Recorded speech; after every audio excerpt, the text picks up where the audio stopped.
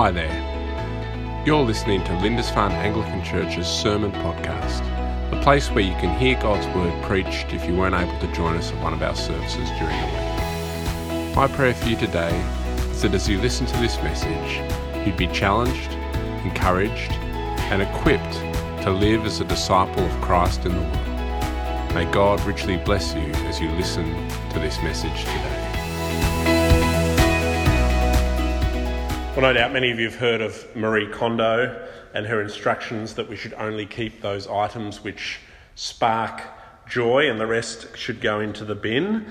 Well, inspired by her, I thought we might think today, to start off with, of people who spark joy instead of things that spark joy. Who are the people in your life who spark joy?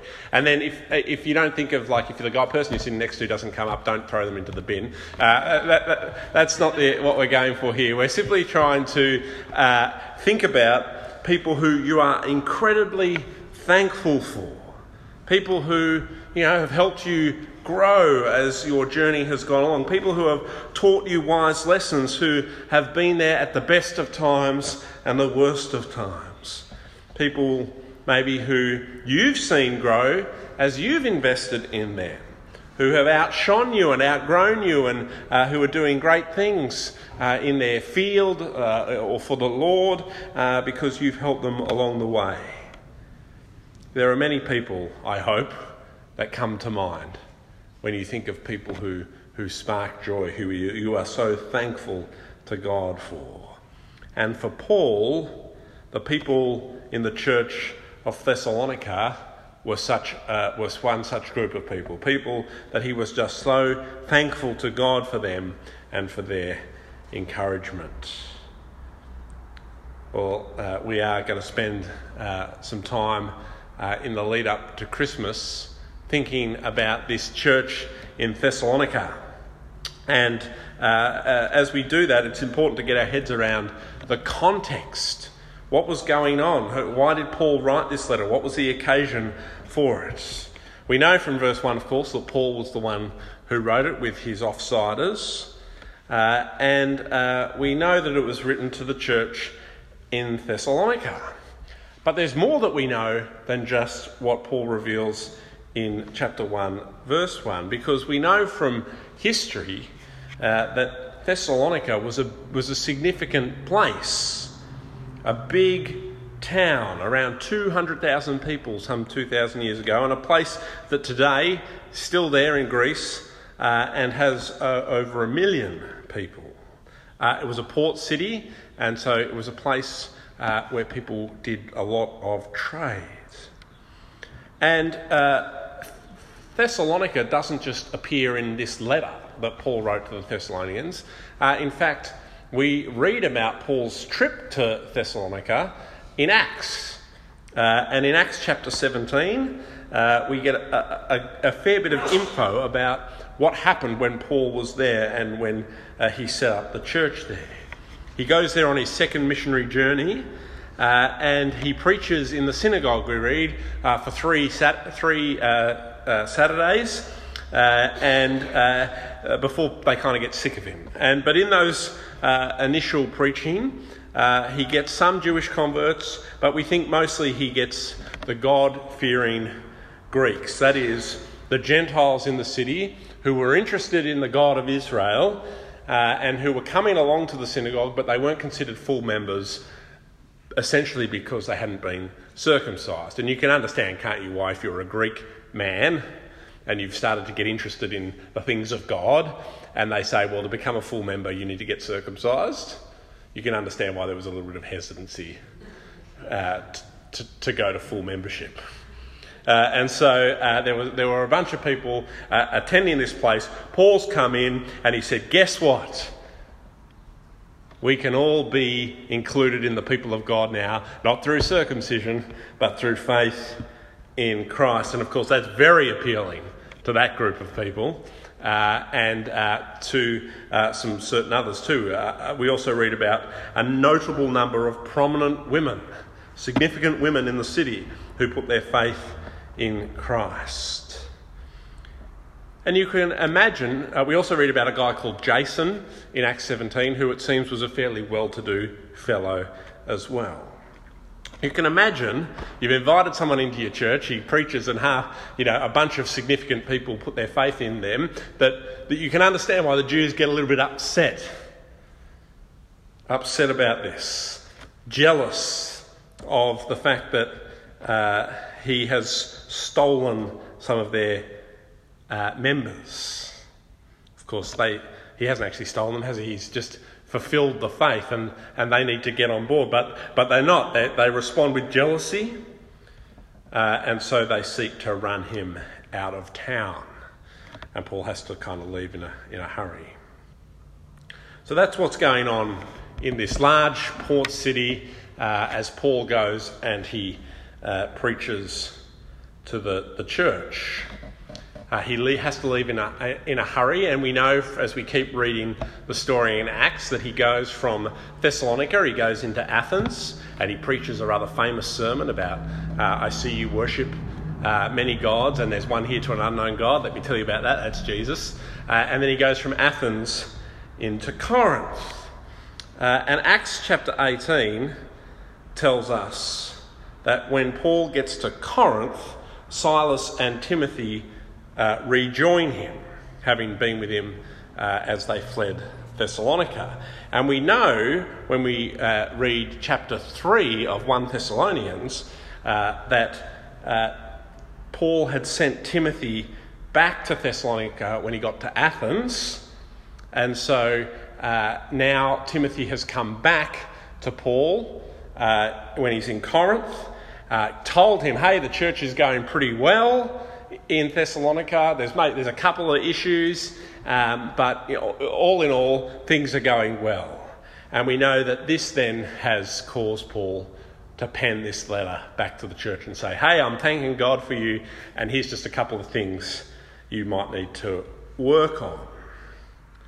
What's even more fascinating is that in Acts 18 we read that Luke records the exact time in history when Paul's in Corinth. He tells us it was in Acts 18 verse 12 when Gallio was proconsul of Achaia.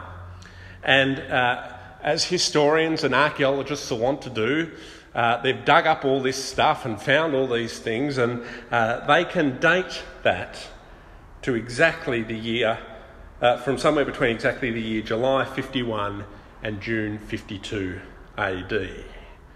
So we know that Paul has penned this letter in and about the year 51 AD. And that's just remarkable, isn't it? That based on real history and the stories we have in the scriptures, we can figure out when all this stuff in the life of God's people was really happening. And some scholars will argue that in fact this letter is one of the first, if not the first, piece of the New Testament ever penned. Well, why did Paul write it? Timothy's come back, told him the good news, they're going all right, even though they've been suffering for the gospel. And there are just a few things that they need some encouragement in. And we'll see those as we work our way through the book. Well, AD 51 was a pretty long time ago. And so you might be thinking, well, what's it got to say to us? And in fact, I think the answer is very much indeed. For Paul wrote to this small church in a large secular city. Depending on your perspective, you may or may not call Hobart large, but it's of similar size to Thessalonica. And this church was a church that was under pressure in that context. The gathering of God's people in a place where people ignored God. They were under pressure to conform to the ways of society. And Paul is writing this letter saying, keep strong in that wonderful faith that you have. Keep living holy lives for God. Do not conform to the world. Live lives that are holy, that set you apart from the world around you. And for Paul, the reason why they need to do that is in light of the second coming of Christ. They need to continue to shine brightly so that they'll be ready for the return of Christ, which is what makes 1 Thessalonians such a good book for this season of Advent that we're not quite in, but don't tell anyone we're starting 2 weeks early. So let's have a look at what he says in the opening chapter. First of all, he thanks God for their faith, verses 2 and 3. And if you've got the sermon outline, you can follow along where we're going and you can see the scripture on the back there. Paul opens, "We always thank God for all of you and continually mention you in our prayers."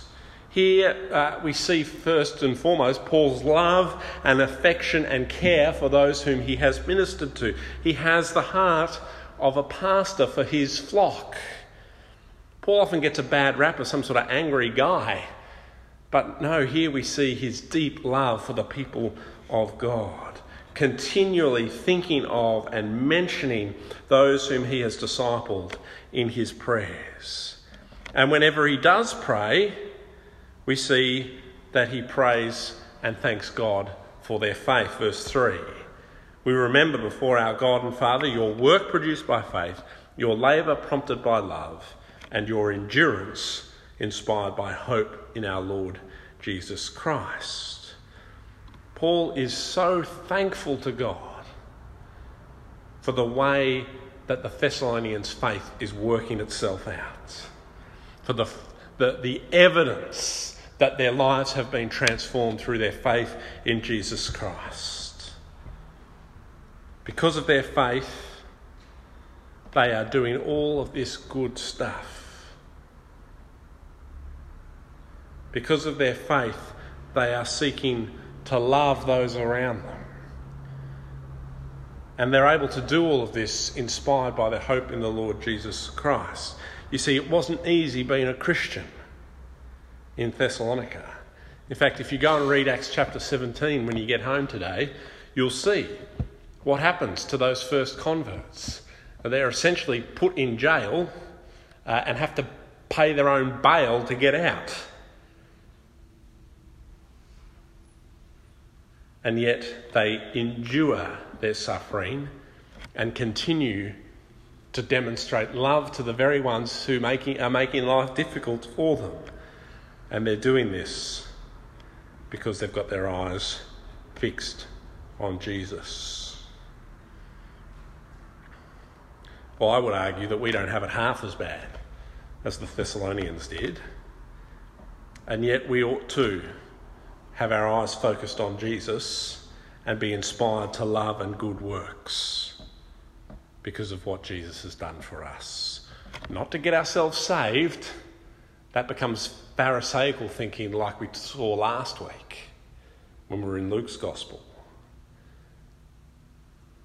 We need to be inspired to love and good works in response to what Jesus has done. I wonder if Paul would be able to give thanks for us in the same way. For the Christian who has truly understood God's grace and love will respond with a relentless effort to share his love and this good news with others.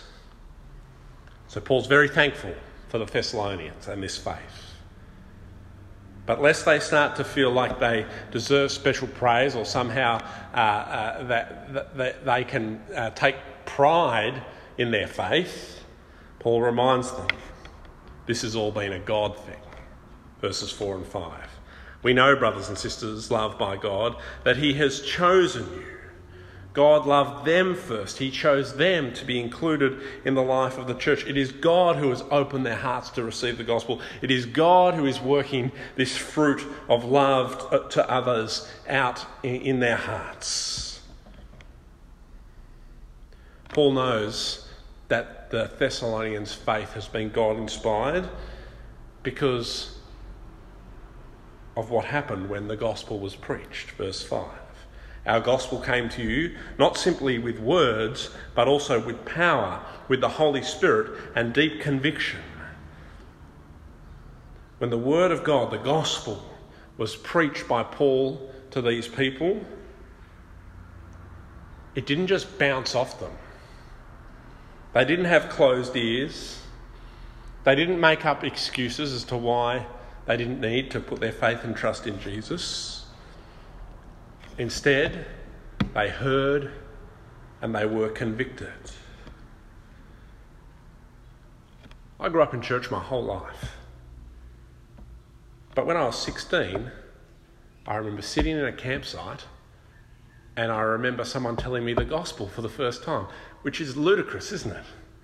Because there's no way that was the first time I'd ever heard the gospel. But it felt like it, because that was the time when the Word of God came with power and deep conviction by the Holy Spirit.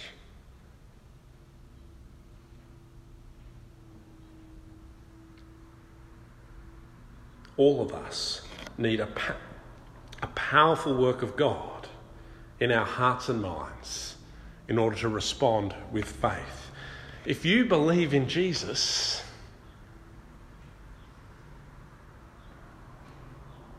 that's a miracle of God. He has worked powerfully in your life. And if you want others to believe in God, your children, your spouse, your parents, your siblings, your friends and neighbours, then they too need a powerful work of God. And God invites us to ask him to do that, to work powerfully in the lives of those we love. Part of the logic for trying to pray more as a church on Monday mornings and in prayer triplets is not just that we pray for people who are sick or for the wars in the world or all those things, which are very good to pray for, but actually it's that we would start to petition God to move powerfully in the hearts of those we love who don't yet know the Lord Jesus. When you form your prayer triplets, if you're going to join one and form one, make it about praying for those who don't yet know the Lord, because the only way they'll come to know the Lord is when he works powerfully in their lives, causing the gospel to come with conviction and power. Let's get praying, for God answers prayers. He did it for the Thessalonians. He's done it for you and me. He'll do it for many more. Paul's thankful for their faith. He's thankful that God has worked powerfully in their lives. Next, he describes how the Thessalonians haven't just stayed with that first step of faith, but they've grown in their faith through imitating their leaders. You became imitators of us and of the Lord, verse 6, for you welcomed the message in the midst of severe suffering with the joy given by the Holy Spirit. We see God's hand in this again. But what we also see is that Paul and his companions, as they've not only preached the good news, but then as Timothy has come back and encouraged the church, Paul and Silas and Timothy, they've been helping this church to grow as disciples of Jesus. I mean, Paul is the master of joy in suffering and persecution for being a Christian. And this church was persecuted. We know about it because we read about the persecution in Acts 17, where they're forced to kind of pay a bail to get themselves free again. Paul's been there. He's been in jail for the gospel. He's taught them how to rejoice in their sufferings in the power of the Spirit, and they have learnt and copied these leaders who have shown in the way of their living how to live more like Jesus. Well, we too need to copy others and learn from others and our leaders as we seek to follow Jesus. Discipleship, growing as a Christian, requires training and development. That's what this church service is designed to do, to train you and develop you and help you understand more and grow. That's why We have small groups and Bible studies to get together with one another and learn from God's word and encourage one another in your faith. Who is it that you imitate so that you can become more like Jesus? Scary question. Who is it that might be imitating you? Really scary question when you're the rector of a parish. For God calls us as leaders to be people who teach others how to grow as Christians. But when we do that, then we see that the work of those who have grown is to be a great example to others. So we see in verses 7 and 8 that Paul thanks God because the Thessalonians haven't just stayed as baby Christians, but as they've grown in their faith and as they've learnt to have joy in suffering, they've become a model to all the other believers in Macedonia and Achaia, which is essentially Greece. Their faith in God, he says, verse 8, has become known everywhere. The Thessalonians are a great encouragement to the other believers in that place. And as I was reflecting on this, I thought, you know what? We can be encouraged by this because we're actually a great encouragement to our brothers and sisters in Christ. I get to go around to different things in the diocese from time to time, and people want to hear about what's happening here because we are like a typical Anglican church in the Diocese of Tasmania in that we had a very aged population, but what's not typical is now that we don't. Our average age has dropped. Look at all the kids we had today. It's a miracle. God has done a remarkable thing in the life of our church as we've been obedient to him, as we've put down our personal needs and taken up the desire to make disciples of all nations of all ages. And that's a great encouragement to the saints of Tasmania in the Anglican Church who face a similar reality to us 3 years ago. And who look to us and think, if they can do it, we can do it too. Be faithful to taking seriously the call of disciple making and praying that God would work marvellously. So be encouraged. You are an encouragement. I get to see it because people ask me the story. But I don't for a second think it's got anything to do with me. It's about us and God. So be encouraged by that. Well, all this wonderful faith that God has worked so powerfully in the lives of the Thessalonians, this faith that's producing this love and these good works, this faith that God has worked powerfully in them that has developed and grown as they've followed the leading of Paul, and now that resonates throughout the rest of the Christian community. All of this has happened for the Thessalonians, Paul says in verses 9 and 10, because they have kept their focus on Jesus, and particularly on his resurrection and his return. Let me read verses 9 and 10. They themselves report what kind of reception you gave us. They tell how you turned from God to idols to serve the living and true God, and to wait for his Son from heaven, whom he raised from the dead, Jesus, who rescues us from the coming wrath. As Paul came and preached the message of salvation, the Thessalonians and the church there gave them a warm reception because they saw Jesus. As they turned from their worship of created things, of idols, of things that they had put before God, and they turned to worship the living God instead. They did so because they saw Jesus. And now as they continue to work out their faith that we've just seen, that what Paul is so thankful for, they do so because they've got their perspective right. They're looking at Jesus, at his death for their sin, at his resurrection in victory over sin and Satan, and looking for his coming again, when he will rescue them from the coming wrath. The Thessalonians have never lost sight that their salvation is real. They've been saved from sin, and they will be saved from the coming wrath.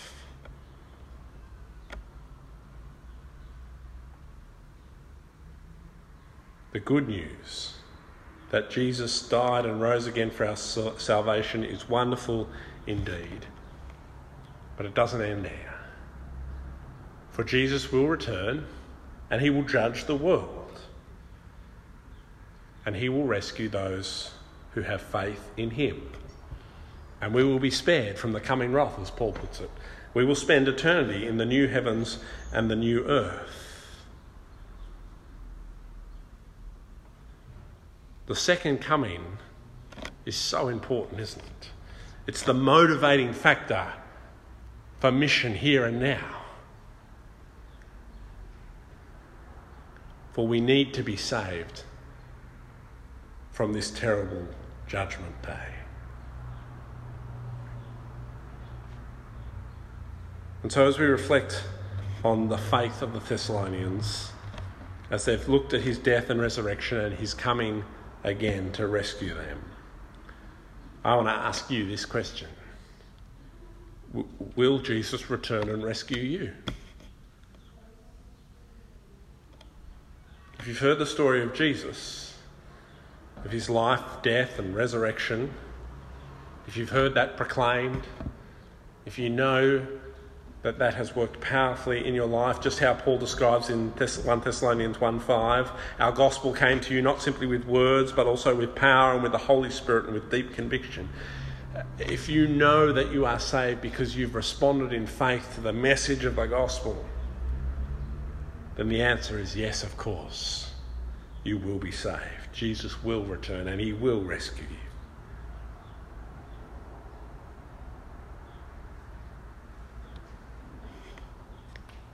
And you will know, and we will know, that is a true thing, that you truly have been transformed, that the gospel has worked in your life with power, because we'll see it.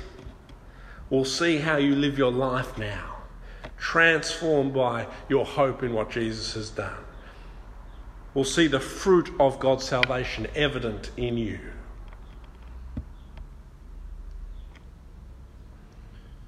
Will Jesus return and rescue you? I hope that many of you can say absolutely. But if you don't know, or if you think the answer is no,